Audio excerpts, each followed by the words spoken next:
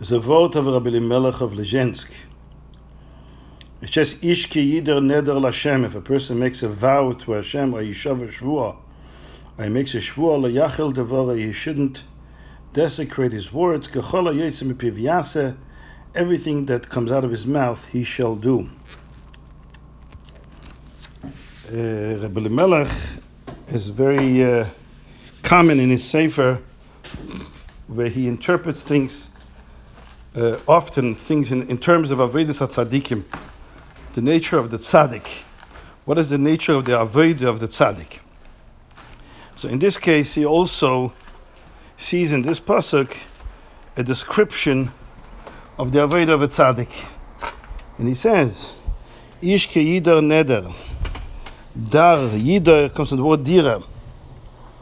He says, tzaddikim, their whole preoccupation in life is not about mundane things. It's about making a dira for the neshama. As we know from Chazal, that every mitzvah that a Jew does, you build your own Gan Eden, your own spiritual world. Tzaddikim are so preoccupied with their spiritual selves, the physical world doesn't really interest them, at least not on a personal level, outside the need to engage for the purpose of Avodas Hashem. But on a personal level, the world doesn't matter to them. It doesn't have an allure, doesn't have an attraction for them. So their main preoccupation with the world is to make a dira dwelling place, either a dwelling place for the neshama. It says Hashem is the neshama. We can also interpret it means to make a dira to Hashem betachtonim, in the lowest world. Oy shava shvua. Shvua is the lashon shiva, it means 7. They're constantly preoccupied with refining and elevating the 7 midas. And lo yachil devorei. His words, Rashi says, lo yaseh dvorav chulin. He shouldn't make his words mundane, secular. He says, tzaddikim, even when they speak about mundane things, they seem to be in a conversation with an ordinary person about his life, the horse and the buggy and his parnasa. For the tzaddik, it's not divrei chulin, because the tzaddik has in everything he says deep machshavas of kedushim. As Chazal also say, it's in Nigla de Torah, we see this divrei Talmid Chachamim is that divrei chulin tzrichen limud.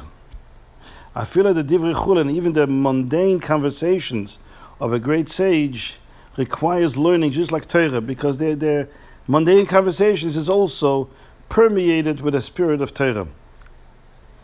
Lo yachel devorei. A tzaddik doesn't make his words chulin. Then he says, K'chol ha'yotzeh mipiv yaseh.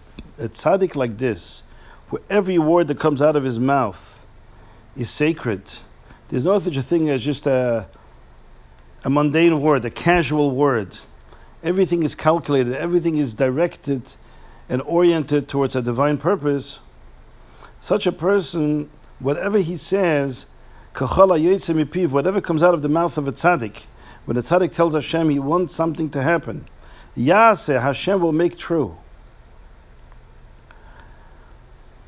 This is a description of what makes a tzaddik, gives the tzaddik the capabilities of telling Hashem what to do. As Chazal say, tzaddik, HaKadosh Baruch Hu geizer, v'tzaddik mevatel. Hashem decrees and the tzaddik overrides it.